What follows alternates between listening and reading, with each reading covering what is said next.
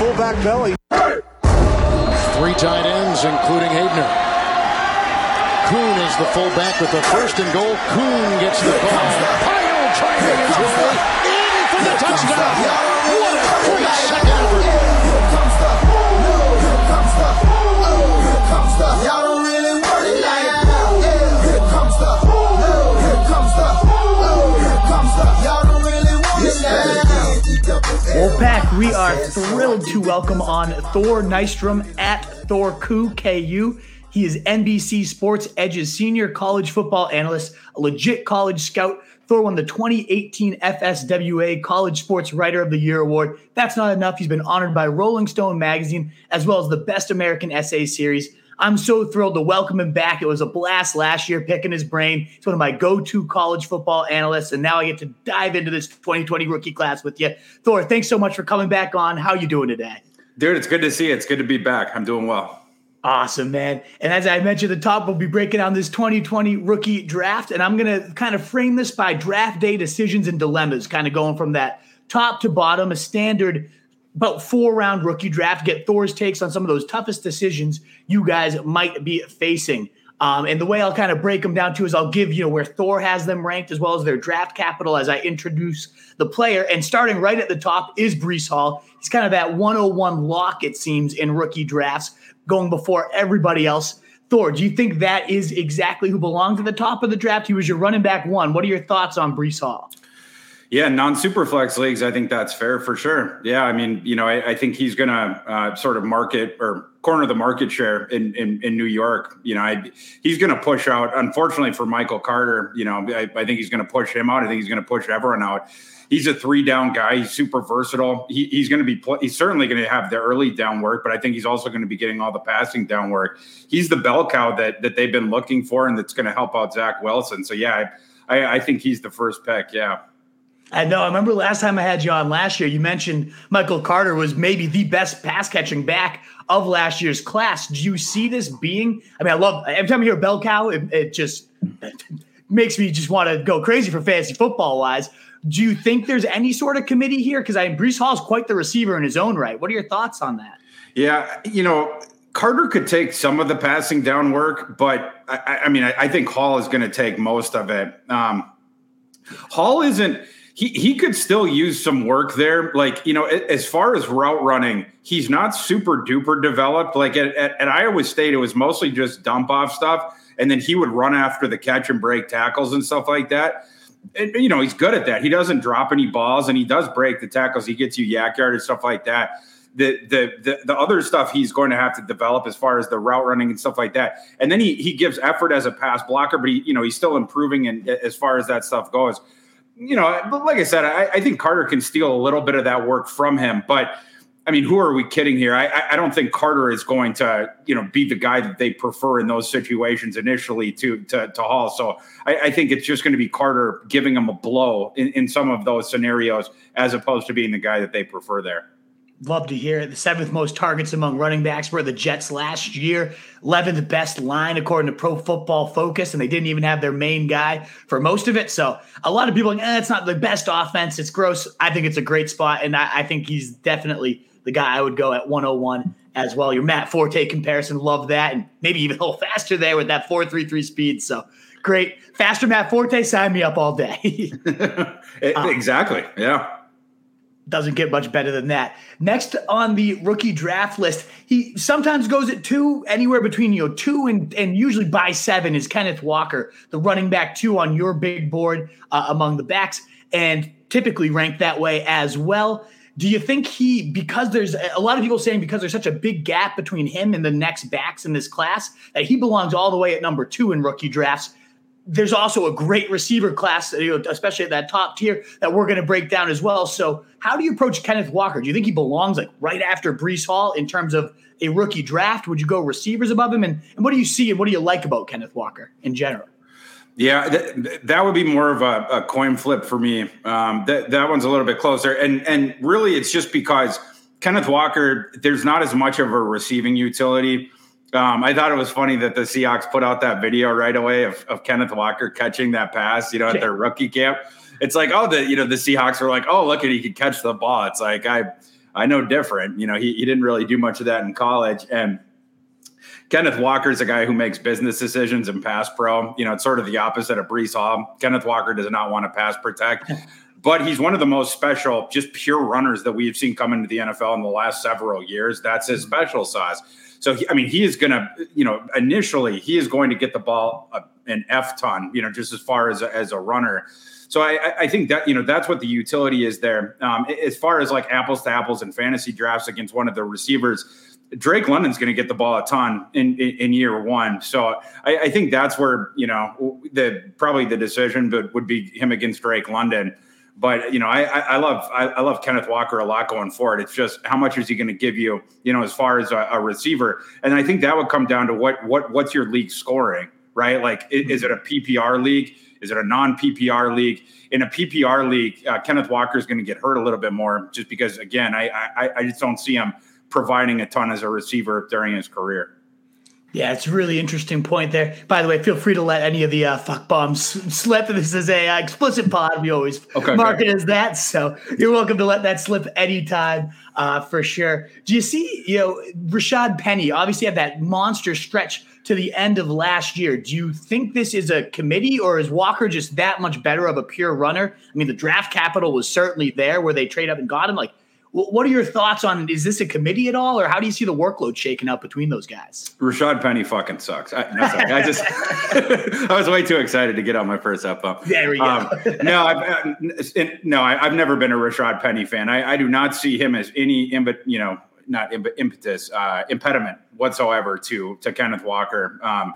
And I think that the draft equity that they sunk into Kenneth Walker would tell you that they love Kenneth Walker. I think it's sort of the same thing with that we were talking about with Michael Carter. I think Rashad Penny is going to be the guy that gives him a blow, but I don't think he's going to be the guy that's stealing touches from him. I think Kenneth Walker is going to be the guy right away. Love to hear it. Indeed. And we already have Pete Carroll talking about we need to get back to our roots and ground and pound it more. And he already has been one of the most run-heavy coaches, even with Russell Wilson under center. So now you're looking at it's going to be handoff after handoff. I would be shocked if they don't lead the league in rushing. I mean, maybe the Ravens will push for that too, but it's going to be a humongous ground pie. Even if there's a little bit of a division, Kenneth Walker could still approach you. Well, especially with their quarterback play. I mean, my God, the fact that they're going to roll it forward with Drew Lock and then Geno Smith, it's fucking insane. I don't get it. Disgusting. I don't either. We'll talk about your boy Malik Will. I know you were so high on him, as was I. I love the player. I don't understand how they passed up on him as many times as they did, because that offense could be exciting as all hell. You put him back there. We'll get to that though when we get to quarterbacks, because I can't wait to hear your take on what happened with him, man. That's one of probably the biggest question I have in my mind about that draft and what happened there. But we are going in order of the actual draft picks. You mentioned Drake London would be kind of that, either him or Kenneth Walker, depending on your scoring, depending on your team needs as well for Dynasty. So I imagine if we're shaking out this top tier, Drake's kind of the clear guy for you. I had an assumption he was your wide receiver one coming into the draft. He's the first wide receiver off the board in the NFL draft. So what did you love about him, and how do you like this fit in Atlanta right now? Yeah, he can do a whole lot of things. Like when you talk about his evaluation, a lot of the thing that you're talking about is the ball skills, the downfield utility, stuff like that. He's really big. He's really long. He can get up in the air. He has an enormous catch radius. And, he sort of has this catch radius of an Indian god. And if you get the ball within it, he's going to come down with it. And so, you have to keep a deep safety back because no cornerback can go up one-on-one with him. But the other thing about him, it's not just that. Like USC, I think it was like he had like 2.5 screen catches per game. And beyond that, his yards per catch after the screens was really, really high. So it's like it's a guy who, both the deep game is there, also the short game, and then the intermediate stuff, he can do that as well. So it's like a golfer that's really good at putting, he's really good at driving, and he's really good at chipping. So you sort of had the fully fledged game there. I just sort of like everything about his game, and then. As far as the fit, it's, the team sucks, but it's a really good fit for him because it's, it's this black hole of a receiving core, but you get to play with Kyle Pitts your entire career. And how awesome is that? Like, I was talking about the thing of like, you have to keep a deep safety back. You just have to, because if you don't, he's going to beat the cornerback one-on-one deep every single time. Well, it's the same thing with Kyle Pitts. So if you send both those guys deep on the opposite sides of the field, it's a pick your poison scenario for the defense. And if you're keeping two safeties back, now all of a sudden, Atlanta might be able to run, even though they don't have any running backs. Yeah. We'll see about that. I'm not a big fan of Tyler Algier. We can get back to that later. But, I think it's a really good fit. And they're certainly going to pepper him with targets in year one because they don't have anybody else outside of Kyle Pitts. Yeah, 100% agreement. I think that's kind of become the consensus for all the reasons you mentioned. The skill set, every single layer of the field, especially the contested catches, the Mike Evans comparisons, getting tossed out there, and it doesn't seem unrealistic at all to see a career parallel that. Yeah, the quarterback is definitely questionable. That's kind of what's the issue with a lot of these top guys as we sift through the rest of it is none of them landed with Pat Mahomes or Aaron Rodgers, and we'll talk about the two that did next question, but all the top talents, all the top ranked guys seem to get these unideal situations as we break it down. But while we do, Wolfpack, if you haven't already, please consider hitting that thumbs up button, shares, likes, retweets, all that stuff does continue to help us grow and get this out to more people. So please consider doing that for us and helping us grow Wolfpack. It is so greatly appreciated as we welcome on Thor Nystrom of NBC Sports Edge.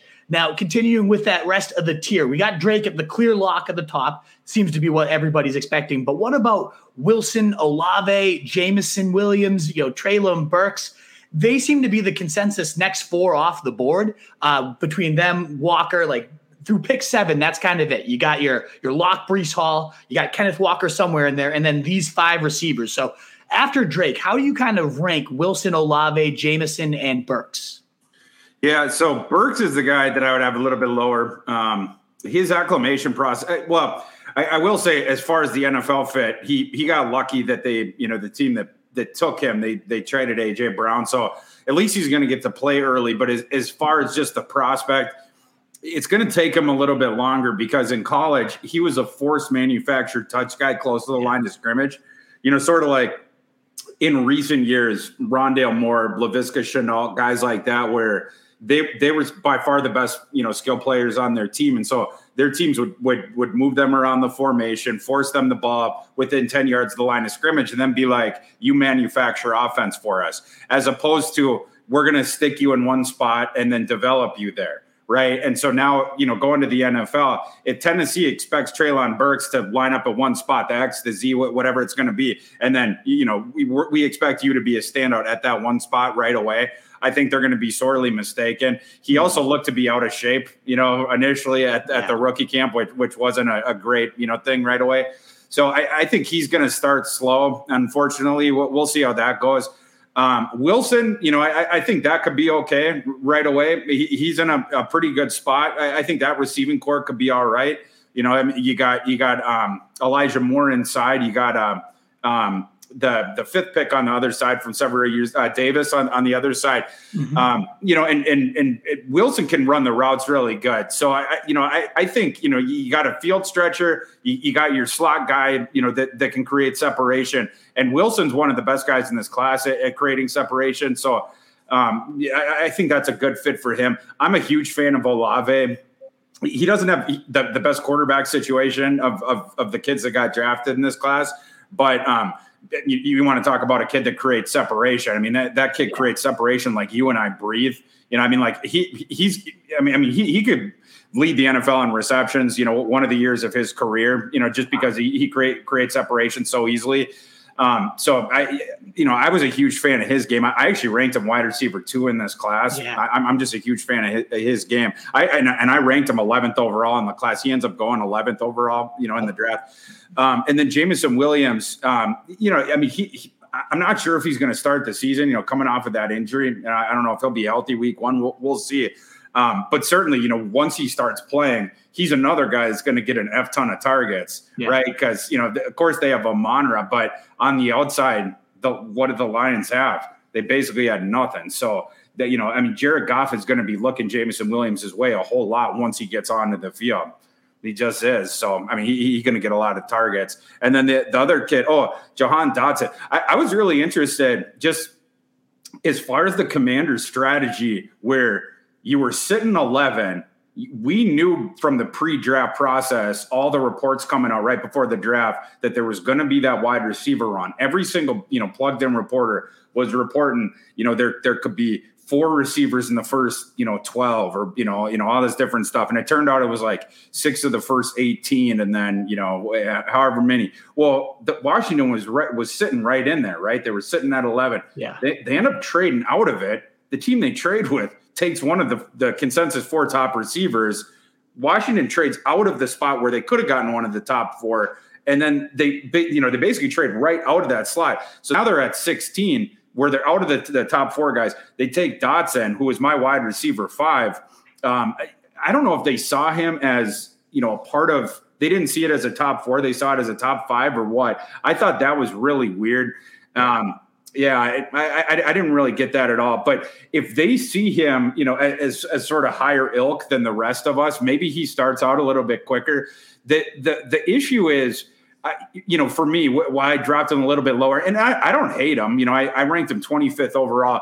You didn't get to see him do as much stuff down the field in college. He was another guy where he was forced a metric ton of touches closer to the line of scrimmage, in large part because of this college situation. Penn State had a quarterback who had a wet noodle arm. They had a terrible offensive line, and they didn't have any running, game whatsoever. Their running back stunk as well. So Jahan Dotson was their entire offense. Couldn't get the ball down the field, the quarterback, and even if he could, he didn't really have the time to throw the ball. Can Jahan Dotson win down the field? That I'm not sure of. He does have really, really good hands, and he is super duper sudden and super athletic. I'm just not sure if his game it's going to facilitate. He's not a big kid, so that I'm not sure of. But he can, closer onto the line of scrimmage, he can do that sort of stuff. He can create, the separation there. But not every receiver can win down the field, especially, the smaller receivers, stuff like that. But he is going to get the targets for sure, and he's going to start right away as well across from McLaren. So he's going to get targets as well.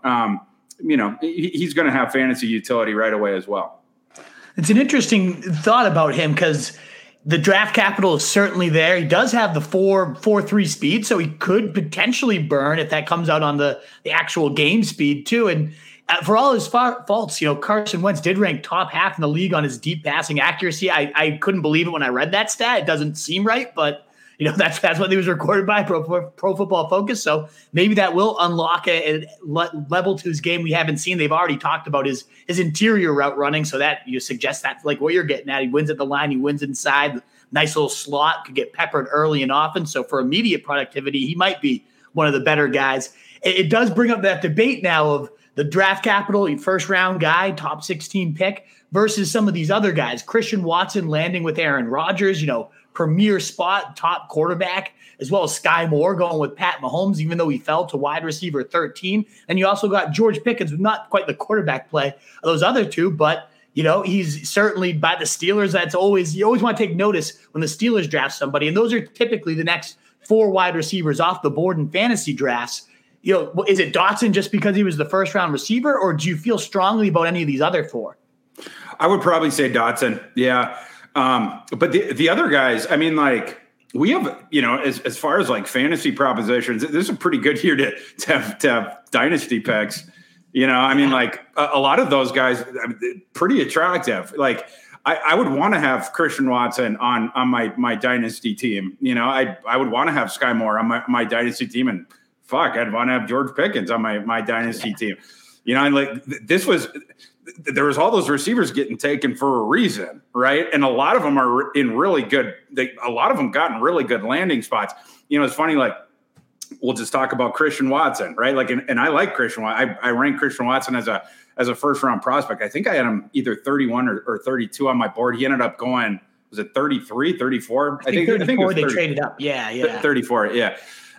With my Vikings, that was a pretty shocking trade. Right. But so on the very first day in Mobile at the Senior Bowl, I was standing there with Eric Edholm, and we were of Yahoo Sports. We were looking down at the practice field, and Christian Watson came out, and we were both talking about how we were like super pumped to watch him because we'd seen him on film. He doing all the deep stuff with Trey Lance, stuff like that, and we'd seen him blocking his butt off too. We'd seen him doing the running, some of the running stuff, like the end around stuff, and then they bring him into the backfield and stuff like that. You'd seen all these sort of disparate, really interesting things of his game, but like you were still wondering, like trying to put it together in your head of like, you know, sort of what was the full package of his evaluation. But, you know, he's this 6'4" kid that, you know, 6'4", 210 that you thought was going to run in the 4.4s, maybe even the 4.3s, you know, sort of reports, stuff like that. And Edholm turns to me and he goes, doesn't Watson look like a kid who came off the conveyor belt as a Green Bay Packer receiver? Wow. And I was like, he sure does. And it's so funny that he goes through the process and it ends up that he ends up on the Green Bay Packers and that they targeted him like that. And they targeted him as a replacement for Valdes-Scantling, who was another guy that came off the conveyor belt as a Green Bay Packer receiver, although, you know, certainly further down the phylum. Christian Watson was sort of like Marcus Valdes-Scantling, but he fell into a radioactive vat, you know, like a goo, and came out like, you know, like a Monstar version or whatever. He can do so many more things than Valdes-Scantling, but it's sort of the same physical package, but just, you know, way better, you know, just and more refined skills or whatever. You have the deep ball utility, but again, you're going to be able to do this stuff like you could bring him into the backfield if you want. You can do the trick stuff with him. You can bring, you know, the end around stuff like that. I also think he's going to be better, you know, running routes, the intermediate stuff, the more fleshed out route tree than people think initially. That was the thing that we were looking for in Mobile, just because we hadn't seen as much of it on tape, just because of the constitution of the NDSU offense. You didn't run as many routes in the intermediate sector. You know, it was more the deep stuff or the running stuff. But in Mobile, he had a really good rapport with Kenny Pickett. And so we saw him against zone coverage, working around traffic, finding the soft spots, turning around, making himself available, you know, and catching the ball, you know, picking around traffic, stuff like that. So I'm not concerned about that part of his game. And I think he's going to play early, you know, and I think he's going to get targets early. He was another guy, of course, that found a receiving core that, you know, that doesn't really have anyone. So you know, yeah. And he, you know, is his game fully fledged out right now? Is he at his ceiling? No, but he has special sauce things already, right? Like the fact that he's 6'4", 210, runs in the 4.3s, and is really, really good downfield, that's going to play for the Packers right away. The fact that he blocks his fucking ass off, that's going to play for the Packers right away. The fact that he can do the end around shit, the fact that you can bring him into the backfield, that's going to play right away. The intermediate stuff, like that stuff, like he's still working on it, but he's already flashing with it. Like you can still, you know, you can work with that stuff. He's not falling on his face with it right now. So at least it's playable. So he can get on the field right now. So I think he's playable right now. I was going to say, because, you know, you mentioned a lot of these guys did end up with pretty wide open target situations, but not all of them landed with Aaron Rodgers at quarterback. Right. And that could either be the boon and make him just blow up. A lot of the dynasty concern from folks right now is he is a little raw, and Aaron Rodgers, you know, leans on the guys he trusts, and he's going to shun him if he runs the wrong route or isn't there.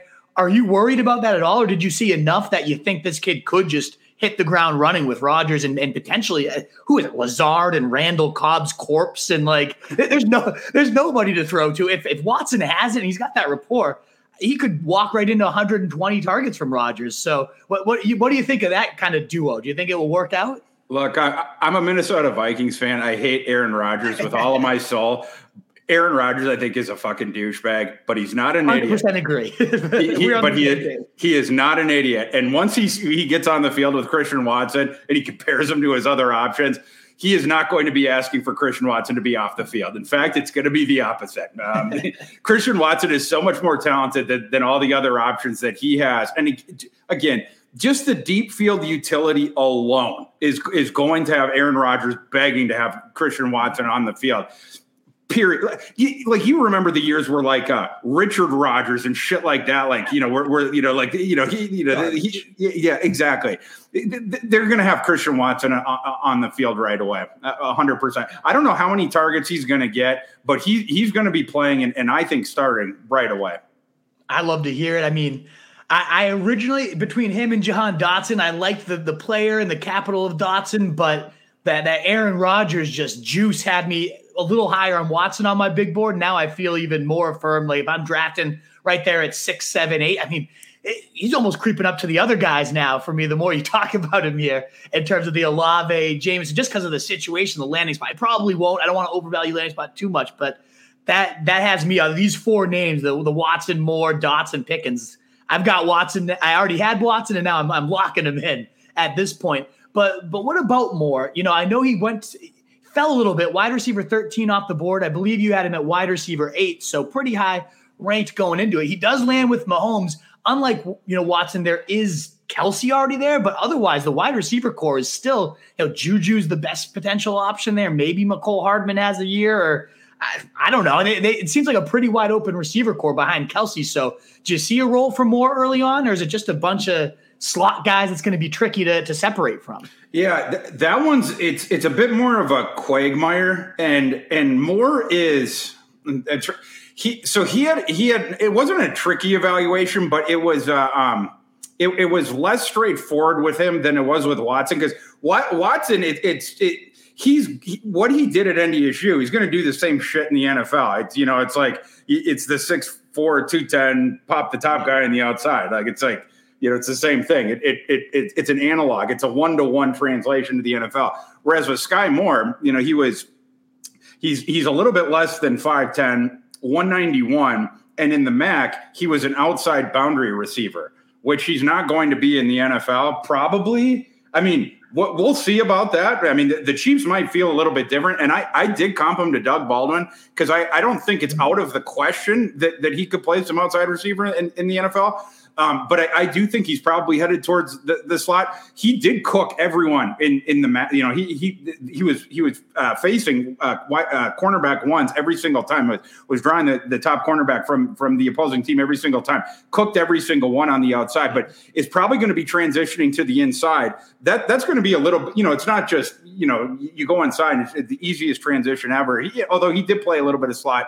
In the MAC, but you're going to the NFL. You're jumping up from the MAC to the NFL. Now you're going to be going to the slot full time. And now the Chiefs have this situation, like you mentioned, where they have all these different guys. Some of them are new, so they're going to be figuring out all this different stuff. But Sky Moore is very, very talented. So he is going to be factoring into whatever the plan is immediately. What you like about him, very sudden off the line. The footwork is awesome off the line. You can't stop him off the line. That's why he was so good on the outside, even at his size.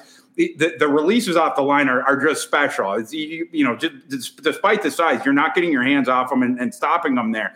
And then he just creates separation really good. And despite the size, despite his smaller catch radius, he has really good ball skills. So he's creating the separation, creating the throwing windows for the quarterback, and then he's going to come down with the ball. Caleb Ellaby, his quarterback, he had a decent arm, but he wasn't the most accurate guy in the world. But Sky Moore created so many opportunities for him and then came down with the ball all the time. So he was like a godsend for Caleb Ellaby. I do expect him to get on the field right away, but the Chiefs have so much going on in that reconstituted thing.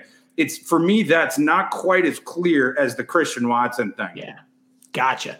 Good clarity coming here from Thor, again, at Thor Koo, if you're following along. Now, as you move through the rookie draft, this has kind of become, whether we agree or not, the next few guys, especially towards the end of round 1, James Cook and Rachaad White, that fantasy owners are looking at in these rookie drafts.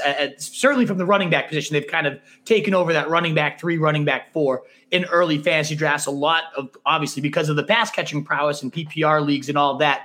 This has become a pretty popular debate amongst dynasty leaguers, is which one deserves to go first, Cook or White. Do you have a firm stance on which one you prefer between those two? I'd probably take Cook. Yeah, I'd probably take Cook.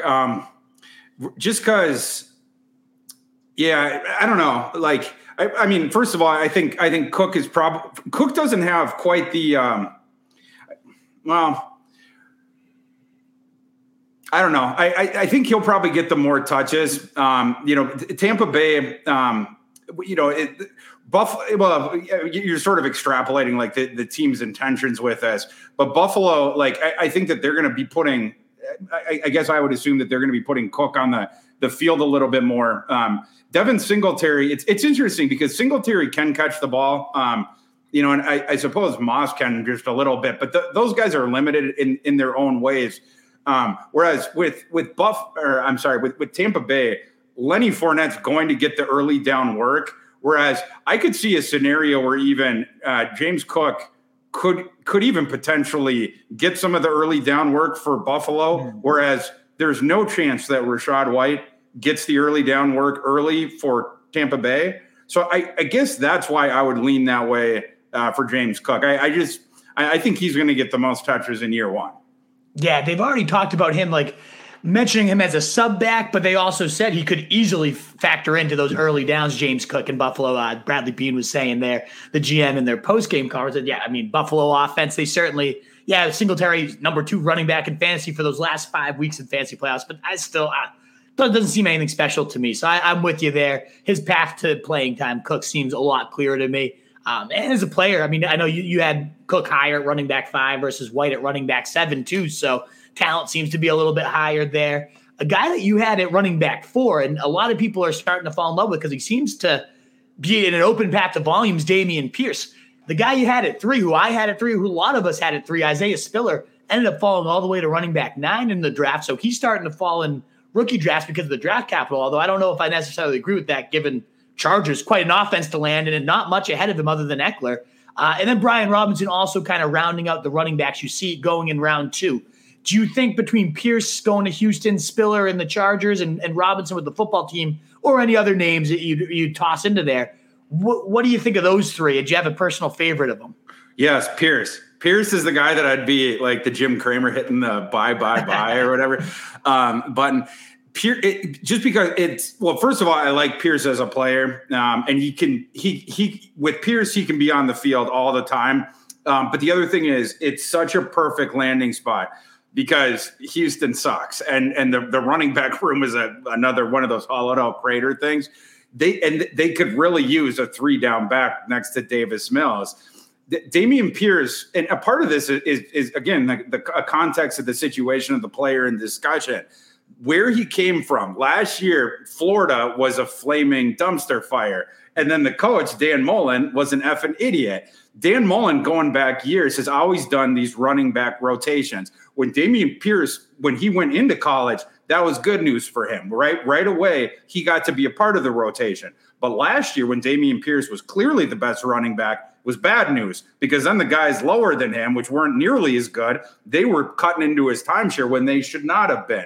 Dameon Pierce only had like 100 touches last year when he should have had way, way more than that. And I looked into a bunch of his different stats. You guys can look it up on like my running back rankings, like the scouting reports if you want. But like out of his 100 touches, it was something like 35 of them came against stacked boxes. And he had some ludicrous amount of broken tackles like within them, ludicrous amount of touchdowns within them. And then, the passing down utility is really, really good with him. Really good receiving back. And then he's one of the best pass blocking backs in this class as well. So he's going to be able to play right away. He breaks a bunch of tackles, like I mentioned. I think I comped him to David Montgomery.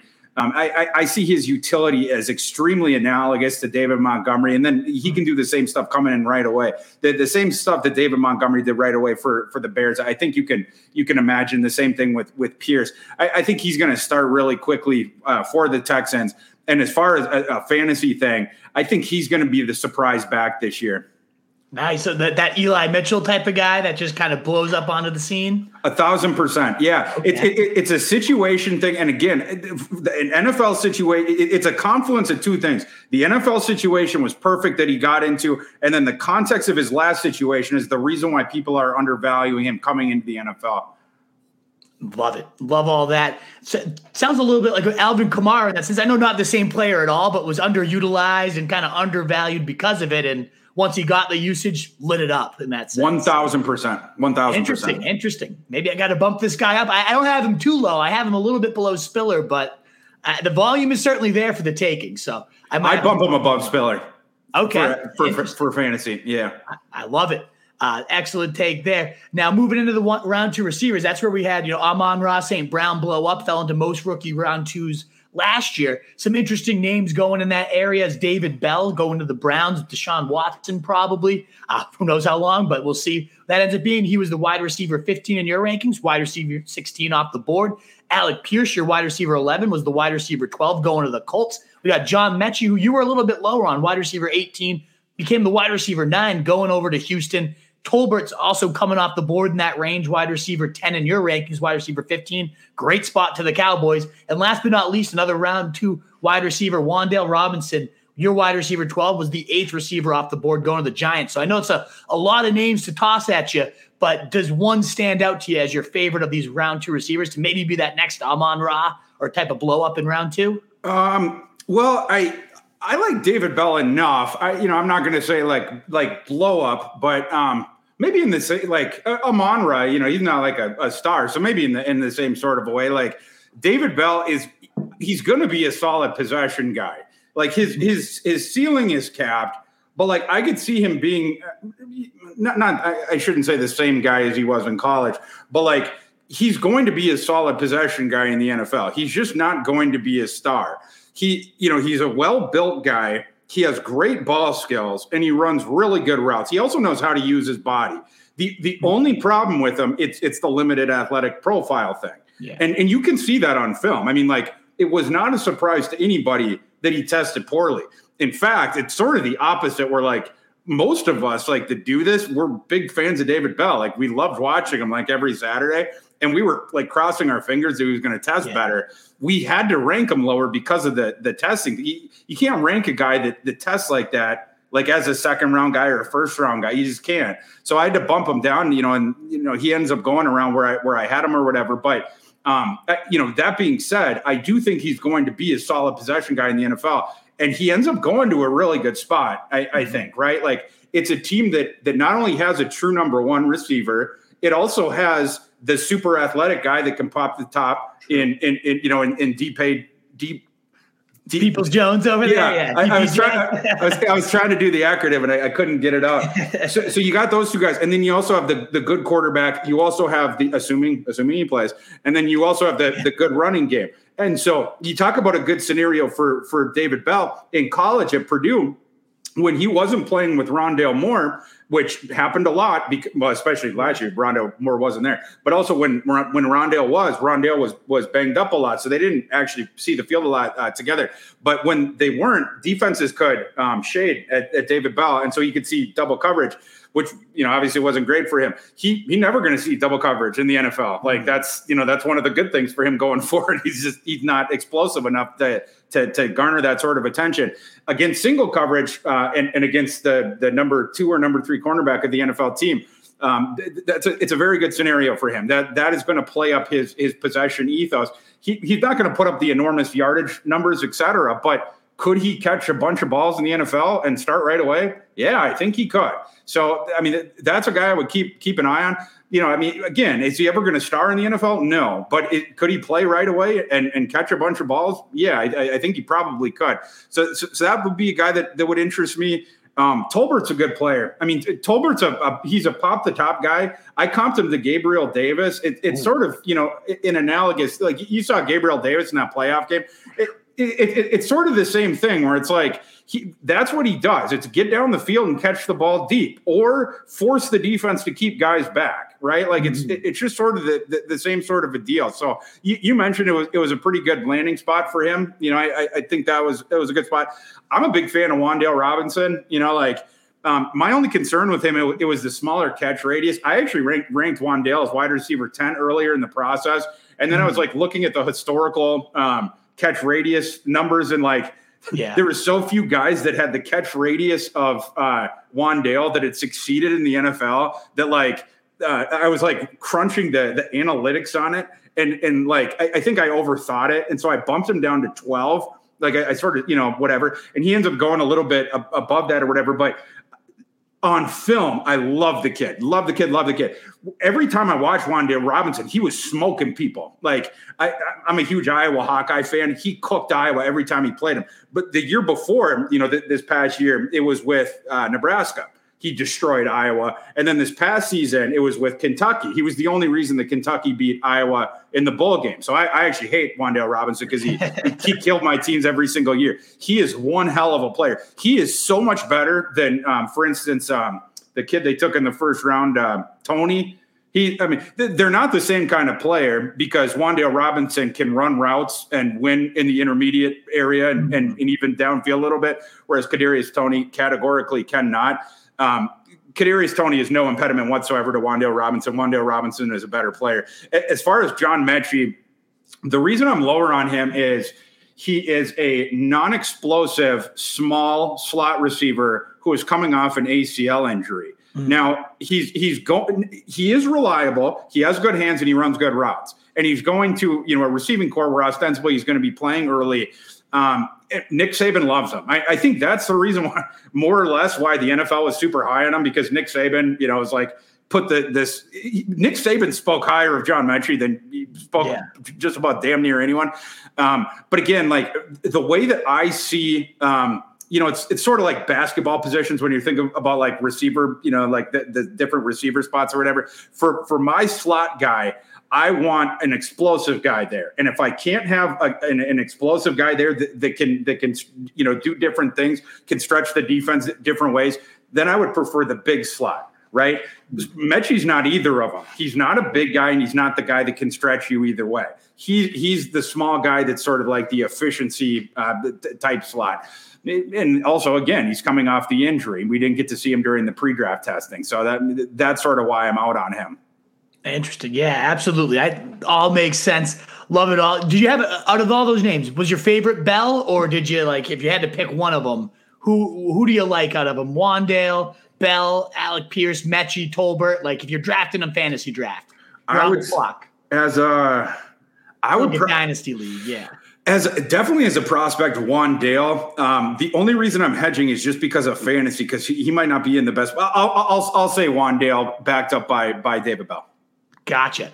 And I do want to ask you before we let you go about Willis and the quarterback position, how you approach it. But the last non-quarterback I wanted to just quickly mention is Trey McBride. I mean, obviously the tight end one on your board, and pretty much everybody's entering it. He goes to Arizona, definitely a pass-happy offense here. How early do you think is too early to draft this guy compared to some of these names we've been talking about? Does he stack up below them? Would he stack up ahead of them? If you were drafting your rookie dynasty draft, where are you targeting Trey McBride? Oh man. Probably be, man, I don't know. Where has he been going? I haven't even done one yet. Typically in like the middle of round 2, kind of around the receivers, the Bells, the Wan'Dales, the Damian Pierces. Like he doesn't usually go round 1, but kind of in that mid round 2 to end of round 2 is where you see him. I would definitely have him behind Pierce. I would definitely have him behind. I would have him behind Bell. I would have him behind Wan'Dale. I'd probably have him above Pierce though. I would have him above like Tyquan Thornton and like some of those guys. Yeah. I'd have him above Mechie. That some people would probably find that scandalous, but that's probably where I'd have him. Like I do think he's going to get on the field a little bit early on, but like they have Ertz, yeah. But like McBride, he's super versatile. Where like he can play, in line, he can play in the slot, he can be H-back. So like I do think they can get him on the field just a bit, even if it's in conjunction with Ertz early on. Certainly, in 2023 and going forward, you're going to see him on the field more. I think that would be the utility. But yeah, I think probably like mid to late second round, maybe like in my head, just ballparking it probably. Absolutely. Yeah, that's kind of where he's going. That's kind of where I have him too. But certainly if you can sustain that early development, that's typically the case for rookie tight ends if you're not Kyle Pitts. We saw Ertz see the 4th most targets among tight ends last year. Free agent next year, going to probably be out of there. And this big athletic freak is potentially the number 1 guy starting in that role. I could see him as early as next year being like a top 7 tight end in fantasy. So if you can play that long tail game, I'm all in on him. But yeah, if we wrap up here, I know we're right on the time here, but I want to hear quickly, if you don't mind, your take on what happened to Willis and kind of what's your approach to the quarterbacks in this class? Because you had Pickett, believe it, quarterback 4 or 5, if I'm looking at it right here. Quarterback 4. He ended up going the only first-round quarterback, really the only one starting and looking like a starter as a year 1 guy. And Willis, the guy as my number 1 quarterback entering the draft, no idea what happened to him. Kind of what's your take? What happened here? Yeah, I'm still stunned about what happened to Malik Willis, and nobody really has explained it to me adequately. Like the NFL didn't expect it to happen. This is self-apparent because Malik Willis would not have been in the green room if they could have, right? Like they wouldn't have brought him there if they didn't think he was going to go in the first round.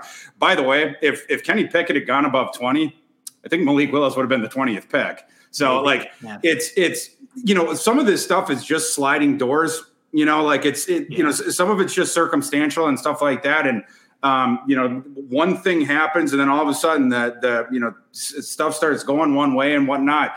And stuff ends up happening. But like the way that I see Malik Willis, it has not changed. My take on that prospect, it remains the exact same. I think that the Titans got one of the great steals that I've seen in the draft. And I think he is going to be great in the NFL. Now, what I said in the pre-draft process, it still stands. And I think this is the one thing that you can explain for the reason that he dropped. He has to sit in year one. That just is the case. There's a risk aversion in the NFL. And the other thing, where the difference between my job and people picking in the NFL is when you're picking in the NFL, you want to succeed, right? Like your job is dependent on, like this coming year, right? Like the short term or whatever. Sometimes you don't want to have to wait for a guy or whatever because your job might be on the line. Whereas mine's not. Like it's easy for me to say like, oh, take him because he's gonna, if he just learns to read the quarters, coverage or whatever, he's gonna be a star after that.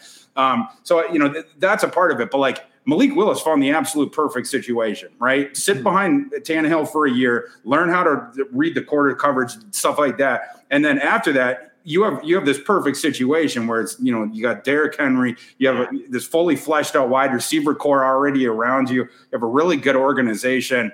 It's a really, really good situation. But yeah, he does have stuff to learn.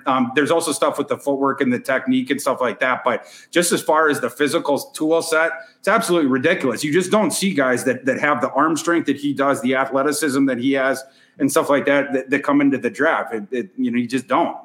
Michael Vick comp. I mean, that's pretty hardy right there. And Michael Vick wasn't long ago where he was just a fantasy cheat code. So Willis falling very far in rookie drafts now. People think, he's ever going to play all that. I think he's definitely one of those guys. If you have a decent quarterback core and you can wait 1-2 years, especially the way you're saying, like it could be a cheat code, especially getting him round 3 in rookie drafts now type of thing. So take him. Yeah, absolutely. Yeah. The fact that people are out on him, I would be grabbing him in every single fantasy draft that I possibly could. Take the gift. And what risk do you have in the third round? I mean, people trade third round dynasty, picks like they're 6th round NFL draft picks, like they're nothing. Like Take Malik Willis in the third. If he doesn't pan out, who cares? But like if he does, again, you have a cheat code going forward, or especially if it's like a super flex league, grab him in every single draft that you possibly can.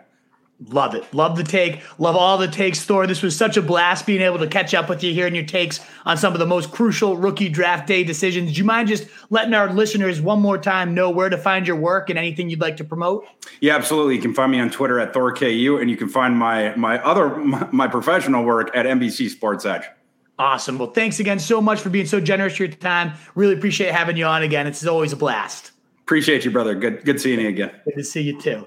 All righty, Wolfpack, and we'll now hit the mailbag for you. So take Thor out. Thanks again, Thor. Really appreciate the time, brother. We'll hit the mailbag, but really always one of the best interviews. One of my favorite rookie analysts, college football analysts that you could possibly ask for. So thanks again for all the time. Thank you, Wolfpack, for tuning in. Tunes asked for thoughts on Cade Otton, and I know Thor had him as tight end too. If Gronk's not back, man, that could be an intriguing player for sure. So keep that one on the record. Hey, Jeremiah. Hey, Ian. Good to see you, man. Thanks for tuning in. Man, awesome stuff as always from Thor. So Wolfpack, if you enjoyed the show and you haven't already subscribed, please consider joining us over on YouTube and over on Facebook, wherever you prefer watching your videos. We're on both. You can find us at Rose Street Journal. Consider subscribing, joining the Wolfpack. We're going to have some great rookie interviews lined up. Scott Barrett coming on soon, hoping to get Danny Kelly over at the Ringer. So lots of good rookie content. And then, of course, as you long-term listeners know, we got the Fantasy Wolves series coming this summer, as we always do. Big guns like Evan Silva. Again, Scott Barrett will probably come on again because he's the man. Ian Hartitz, some of the legends will be returning. We're trying to stack it with even more great guests. So please consider subscribing if you like this fantasy content. You can find all the written content over at rotostreetjournal.com, where we breed and feed fantasy wolves. Got a big board for rookies, got a big board for redraft, dynasty. I got to update this weekend, but all your content you need, the Roto Street Journal Stock Watch, everything is there to help you dominate and pave your path to 2022 titles. And of course, the Fantasy Fullback Dive is the podcast form of this, if you do like listening to podcast and prefer that, you can find us on Apple, iTunes, all that, wherever you listen to podcasts. We'll be there for you. Thanks again so much for tuning in. In a world full of fancy sheep, guys, be the wolf. We used to have it all, but now's our curtain call. So hold for the applause.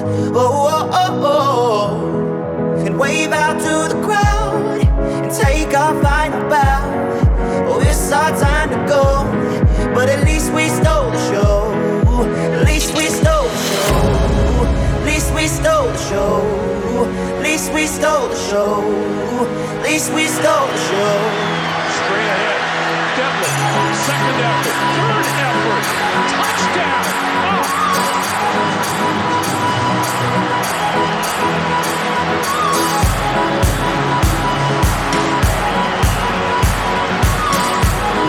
That's pretty awesome. That's old-fashioned football right there, folks.